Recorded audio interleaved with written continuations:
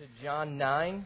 We have been going through, not walking, but more hopping through the book of John in our high school class to get an overview and a concept of what the book is about. And so that brings us to chapter 9 today, so you guys get to share in that with us. So Jesus, if you look at the end of 8, verse 58, Jesus is saying, says, "I tell you the truth," Jesus answered, "before Abraham was born, I am." At this, they picked up stones to stone him, but Jesus hid himself, slipping away from the temple grounds. So Jesus is actually in Jerusalem. He's gone there for a feast, and he has just been in some conversations with some Jewish leaders, and he's made them mad enough to where they want to kill him, and they pick up some stones, and somehow he gets away. And at the beginning of chapter 9, it says, as he went along, he saw a man blind from birth. So Jesus walks out and he sees this man who's blind from birth. It may be the same day, it may be not. We don't know. It's not clear. Regardless, he comes out. Here's this man who's not been able to see his entire life. This man has been confined to darkness in his sight. He's been able to hear. He's been able to walk. He's been able to communicate. I don't know how all those things happen. When I was in elementary school, we had 3 blind kids in our class, and we watched as they grew, and they taught them things and taught them how to function and survive and be independent. I don't know if that's the same thing that happened with this guy. I think some of it would be different later on in the passage. We see that he just sat outside and he begged. And so a lot of the tools maybe that we can get today, this guy didn't have access to. And this guy is trapped. And I don't know how many of you guys have been trapped physically in some sense. This last year, starting last December, I got up one day and I started feeling achy. And I work out all the time. And at that time, I was getting ready to try to compete in a bodybuilding contest. It was something I always wanted to do. And so I finally decided. I found one that I was going to enter. And so I began to train for that. And I'd started training in the September before. And I'd been training much harder than I usually do. And I was lifting heavy 5 days a week. And I was running on top of that and doing a lot of things. So I got up and I started to feel real achy. And my arms hurt, my elbows hurt, my chest hurt, and things began to get worse. And so I went to the doctor. They ran some tests, and they gave me some medicine for an infection. They gave me an antibiotic that was like 500 milligrams, and I would take it twice a day. And I took that for 2 months. And I did not get any better. In fact, I got worse. I got to where I couldn't hardly walk. My knees hurt. Everything hurt. And for 9 months, I lived with this pain. I have no idea what happened. I went to multiple doctors. They ran multiple tests. They tested me for all kinds of infections and arthritis things and cancer. You name it, they tested it, and then they didn't have an answer. And for me, it was very difficult because I was having to take time off from the gym. I was very fatigued all the time. And that's not how I live. That's not how I function. I love working out. I love being in shape and all those things. And I wasn't able to do that. And it wasn't a thing where I was hurt and I had to rest. To repair things. It wasn't a thing where they could tell me an answer and give me something to fix it. I was stuck. And I would wake up every day thinking, I am stuck inside this box that's not working and I can't fix it. And no one else can fix it. Now this guy, multiply that by I don't know how many, and that's what this guy was living. I just got to experience just a small piece of probably what was going on with this guy. So he is blind from birth. And in verse 2 it says, his disciples asked him, "Rabbi, who sinned, this man or his parents, that he was born blind?" And so we get this idea, at this time there must have been a thought process of physical limitations going along with sin.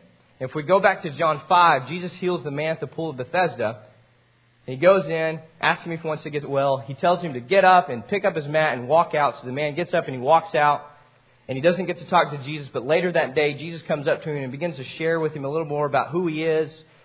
And he tells him, he says, "Go and don't sin anymore, or your condition may be worse than it was before.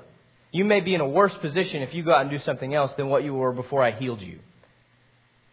And so that could be communicating the idea that the man who'd been there at the pool for 38 years, crippled, it could have been something that he had done in his life, a sin that he had committed that had caused this physical limitation.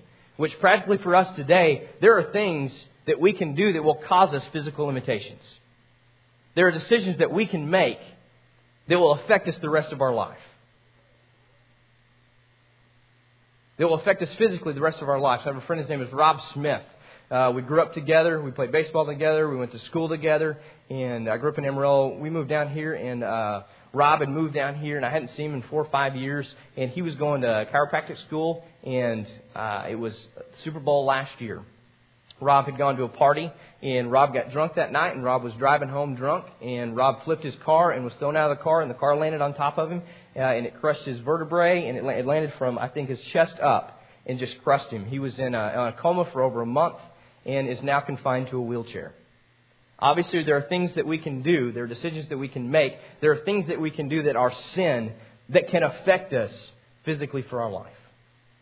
That's very clear. Jesus is clear about that. This case, however, is not the case. Just because you are limited physically, just because you have some kind of limitation, does not mean that you have sinned. And in this case, Jesus is clear. He says, neither this man nor his parents sinned, and said Jesus, but this happened so that the work of God might be displayed in his life. As long as it is day, we must do the work of him who sent me. Night is coming when no one can work. While I am in the world, I am the light of the world. So Jesus is clear. Nobody sinned in this case. However, this man is in this condition for me to use. This man's been blind since birth for Jesus to come in and do what he's about to do. Now, this is really cool. In verse 6, having said this, he spat or spit on the ground and made some mud with saliva and put it on the man's eyes. How cool is that? You're blind from birth. This guy walks up, spits in the ground, makes some mud, and slaps it on your face and rubs it around. All right. Excellent. And in verse 7, he says, go, he told him, wash in the pool of Siloam. So the man went and washed and came home seeing. This is the only incident where Jesus heals somebody and he requires them to do some type of action before it takes place. Obviously, when he heals the man at the pool, he says, get up and walk. He gets up and gets his mat and he walks. This is the only time that this happens, when Jesus does something and says, go do this, and you're going to be healed. That's wrong. There's actually one that has leprosy and he goes and he washes and he comes back. So I'm sorry, I just lied to you. I read that in a commentary yesterday and I went, oh yeah, and then I realized right now, whoop, that's wrong. So, anyway, so he tells him to go and wash, so he goes and does this, washes off, and it says he came home seeing. This miracle is more than just this man was able to see. The man goes to the pool, he does what Jesus says, he washes off, and he goes home functioning as somebody who could see always. I had a friend in college, his name was Stan Britton, and Stan had a lazy eye. We called Stan Cross-Eyed Stan. He knew it. It was great. Stan actually wanted to be our quarterback on our football team, and we said, no, Stan, I don't think you can see straight. Let's not do that. And so we didn't do that. Regardless, Stan, right before we graduated, was about to get married and decided he was going to have a procedure to fix his eye. And he went in, had the surgery done, and I went to Stan's office. He was a recruiter at that time. I went into his office and sat down to talk to him to see how it went. And as I sat down, I looked at Stan, and I had a lot of trouble looking at him because I'd always focused on the right eye, and now Stan had two eyes looking straight at me. It was very confusing. And so I had to look away for a minute as we talked. But Stan started telling me about what happened. He said, they went and fixed it. They woke me up. And as they tested him, they said, they were letting him look at things. And they said, well, is it straight? Is it clear? And Stan goes, I don't know. Because Stan had never seen that way before. All he'd ever known was the way that he had to focus and look at things. And he'd never seen it physically the way that it was supposed to be. So he had no idea if he was seeing it correctly or not. There was a movie in I think 99 or 98 called First Sight with Val Kilmer, and he was a blind guy, and they fixed his sight. And he had to go through a real rehabilitation process of learning what things were and being able to conceptualize things and touch things and to focus and all those things. Because he'd never been able to see. The movie goes on, regardless about the movie, forget it. But they had to learn these things. They weren't able to know for sure, am I looking at this straight? Am I actually seeing this? This man goes, he washes his eyes, and it's finished. He's done. He doesn't go through a rehab process. He's not confused about what he's seeing. I'm healed, I'm walking, I'm seeing. This man is totally different. And it says that he goes out. It says, verse 8, his neighbors and those who had formerly seen him begging asked, isn't this the same man who used to sit and beg? Some claimed that he was. Others said, no, he only looks like him. But he himself insisted, I am the man. And so he walks back, and these people who have known him and known the condition he's been in, some of them maybe for his entire life, some of them look and say, wow, This man's healed. This is amazing. This guy can now see. Others look at him, and he's so much different that they look at this guy and they go, no, he just looks like that guy. He's got one of those faces, and he just looks like him. How many of you guys have one of those faces? A few of you may. I've got one of those faces. And I think one of these days it's going to come back to haunt me. And I don't mean like people go, hey, you look like so-and-so. When I first moved to Oklahoma, I had been there for 1 week, and I had to play on the softball team, much like what they did to me here when I moved to Rockland. They required that I played on the softball team the first year I was here. And so, out there, second week I'm there, I go out on the softball field, and I walk out, and I'm playing shortstop, and the ump walks up to me, and he calls me by name, not Case. He calls me by another name, and begins to talk to me as if we know each other. And I go, whoa, I'm sorry. I don't know you. And he was like, no, you're so-and-so. You're so-and-so's brother. I watched you play baseball like 3 months ago at this high school. I was like, no, man, I'm from Texas. I'm sorry. And so I've got one of those faces. That's what they're doing to this guy. He just looks like that guy. That's not him. This guy is so different that some people go, that can't be the same guy. He just looks like him. I want you to hang on to that for a minute. Go down to verse 13. After all this, they ask him some questions. He tells them what happened, tells them who did it, tells them about the mud. In verse 13, it says, they brought him to the Pharisees, the man who had been blind. Now the day on which Jesus had made the mud and opened the man's eyes was a Sabbath. Therefore the Pharisees also asked him how he had received his sight. The man replies, he put mud on my eyes, the man replied, and washed, and now I see. Some of the Pharisees said, this man is not from God, for he does not keep the Sabbath. So we see this go throughout the Gospels. Jesus has this problem when he will heal somebody. It happens to be on the Sabbath when you're not supposed to do any work. And the Pharisees are upset. And this is the kind of one of the routes they take on arguing with him and causing problems. Interesting, though, if you go back what we read to start with, in chapter 8, Jesus is arguing with these guys. And he makes them mad enough that they pick up stones and they're ready to kill him. Now, if in case Jesus leaves this place and goes and sees the blind man, it could be the same day. And so the argument these Pharisees make is that you healed a man on the Sabbath, which is wrong. However, it's possible that these are the same guys who maybe on the Sabbath picked up rocks and broke it themselves to slaughter Jesus. Interesting, huh? It's funny how sometimes we will look at other people, look at situations, and we will be really quick to call out that they are wrong. We'll be really fast to judge. And we don't take the time to look at ourselves and evaluate when, in fact, a lot of the times when we do that, we realize, my goodness, I am a bonehead.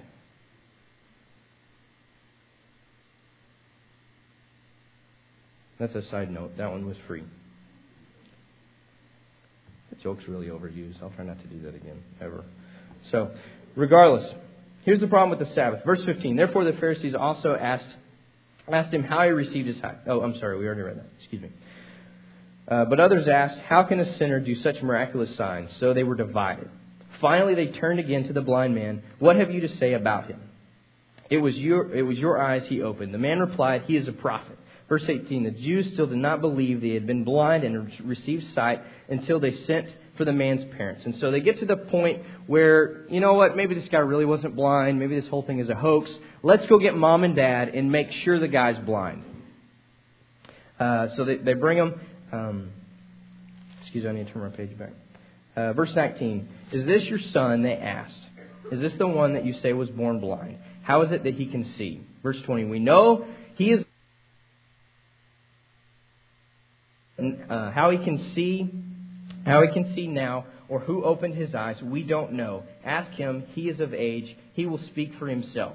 His parents said this because they were afraid of Jews, and already the Jews had decided that anyone who acknowledged that Jesus was the Christ would be put out of the synagogue. What great parents. Huh? Okay, go get mom and dad. Let's make sure he's blind. Is this your son? Absolutely. Was he blind to start with? Yes, he was. He can see now. How did this happen? I don't know. Ask him. It's none of my business. He's old enough to take care of himself. I'm out of this. When I read this passage, I actually considered doing a parenting thing rather than this whole passage together. And then I remembered that I only have a 3-year-old, and you don't need to learn from me. So, regardless,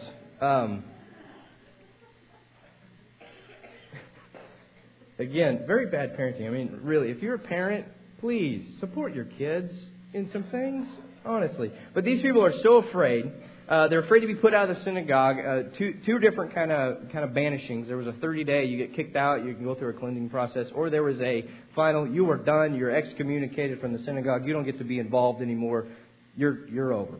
And so these people are afraid of being thrown out, and they say, let him handle it, none of our business. And so, verse 24, second time they summoned the man who had been blind. Give glory to God, they said. We know this man is a sinner. Now, this is really cool. Now, this is a guy, remember, at this point, he's blind. All he knows is some guy named Jesus came up, rubbed some mud in my eyes. Now I can see. That's it. I didn't have a conversation with him afterwards. I don't have a full concept of who this is yet. All I know is that this man came and fixed something that nobody else could fix. And I've been stuck in this box, and I'm no longer stuck. Verse 25, he replied, whether he is a sinner or not, I don't know. The one thing I do know is that I was blind, but now I see. Then they asked, what did he do to you? How did he open your eyes? Verse 27, he answered, I have told you already, and you did not listen. Why do you want to hear it again? Do you want to become disciples too? Then they hurled insults at him and said, You are this fellow's disciple. We are disciples of Moses. We know that God spoke to Moses, but as for this fellow, we don't even know where he comes from. The man answered, Now that is remarkable. You don't know where he comes from, yet he opened my eyes. We know that God does not listen to sinners. He listens to the godly man who does his will. Nobody has ever heard of opening the eyes of a born blind man, or a man born blind. If this man were not from God, he could do nothing. To this they replied, You were steeped in sin at birth. How dare you lecture us? And they threw him out. This man has been impacted enough by Jesus. He's been changed enough by Jesus that even when his parents will not stand and support, he will still stand and say, even not having a full concept yet of who Jesus is, but will stand and tell what he knows that is true. And for that, it cost him, because they throw him out of the synagogue. Now, whether that was a full-time banishment or not, I have no idea. But this is the only guy who's not scared enough to step out and go, this is what I know, and this is what I know is true. It goes on. Jesus hears about that he's thrown out. He goes and finds him, and he talks to him. At the end of the conversation, in verse 38, after Jesus tells him who he is, the man said, Lord, I believe, and he worshipped him. This man kind of walks through a process of learning about Jesus and this truth, and he gets to the end, kind of this experience, and we see that he's been impacted so much, he's been changed so much, that he goes out and he worships Jesus as God, regardless of what that cost him. This is a great picture, such a great illustration of what we are and who we are in our sin. Jesus, in chapter 8, verse 12, says, I am the light of the world. Whoever follows me will never walk in darkness, but will have the light of life. And then again, back in chapter 9, we read it earlier in verse 5, he says, I am the light of the world. Both times he's making this illustration. Jesus was an amazing illustrator, partially because he was God and he was able to heal people and use that and do an illustration, do miracles, so he's a lot better than we are. Regardless, amazing illustrator. He's talking about, I am the light of the world. If you follow me, you're not going to walk in darkness. And he goes and he heals a man who's living in darkness who can now see. And it's a great picture of where we are in sin and where we are before we know Jesus. Because we are stuck. We are trapped in a dark box. And the only way out is following Jesus. I need you to imagine something with me. This is going to be fun. We're going to play like we're in third grade. I need you to imagine that we're all in a dark room.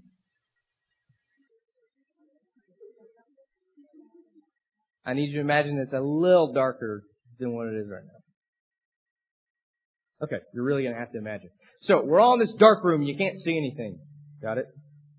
Don't close your eyes because you need to see the end of it. So, you're in a dark room. Now, here's the scenario. We are all there we go. We're all in this dark room. And we have to get out. There's a Christmas tree. We have to get out. Do not look at the Christmas tree. If you can't get out of here, you're going to die. There's no food, there's no water, there's no way to survive. That's it. We're here, we're stuck, we're done. Okay. However, we got a light. Okay? Now, if there weren't exit signs, you wouldn't know where the exits were. Now imagine that this light is actually going to lead away. Hey, I got a light. I'm going to lead us to a door. And that door is going to lead us out of this room so we're not going to die.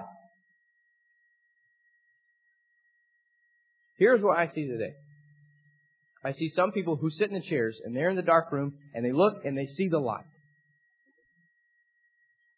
And those who are part of the postmodern movement say, that's a light. Cool. In fact, that may be a good light. That light very well could lead you out that door. It probably will. But I have a different light. It looks a little different. It acts a little different. But it's leading me out the door. And so they sit and they don't follow the light out the door. The generation that I work with, those who struggle, who have not accepted these things, that question and don't agree with who Jesus is, look at the light. And it's not even if that works for you, great. Guys, our nation, I believe, is moving to a state where they look at the light and they go, I don't even care. I don't even care. I'll sit in the dark room and I'll die. It doesn't matter. I do not care. There are others who see the light and they go, yes, that is the light. I believe that is the only light that's going to lead me out of this dark room. In fact, I see it moving. There it goes. It's going out the door. Yes, that is the way. I believe in that absolutely. And they sit in their chair. And for some reason they believe that is actually leading out the door. Their thought process, their belief that that light is true, there it goes.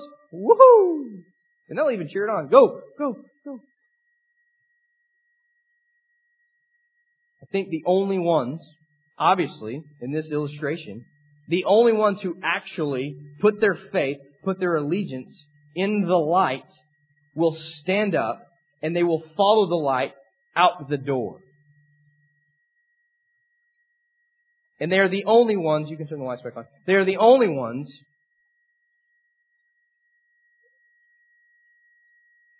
who truly experience that, who truly experience that freedom, the salvation, the escape from the dark box.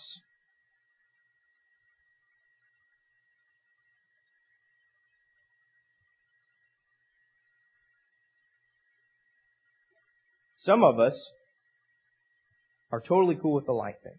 Absolutely, Jesus is the light. I believe that. Do you believe that Jesus is God, God's Son? He came to die for us. Fantastic. I need to believe in Him. Here we go. And you sit in your chair and you don't move.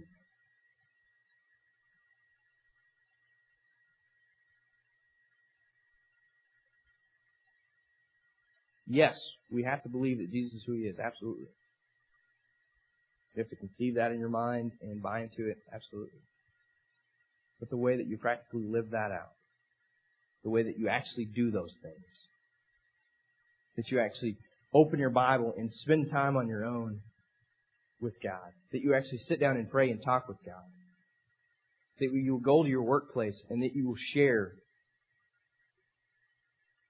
about Jesus with those around you, regardless of what that costs you. That you will treat people differently. When you are wrong, that you will realize and you will make an effort to know that I believe in Jesus, I'm a follower of Christ, I have to treat this situation differently. When you get cut off on the highway, that you're not going to pull up and give them the bird and maybe swerve at them. I didn't do that this weekend. When you're that angry that you're going to back off because I'm a follower of Jesus, I have to live differently. When we are doing those things, we are actually practically putting our faith in Christ, in our allegiance with Him, and we are doing what He has called us to do. When we don't, when we simply come in, sit down, say, yeah, raise our hands, and do nothing different, more than likely we have not put our faith in Jesus, and we have not followed the light, and we are still sitting in darkness just like this man. Challenge for us all. Can we be changed so much by Jesus that those who see us afterwards can look at us and go, that's not the same guy, he just looks like that.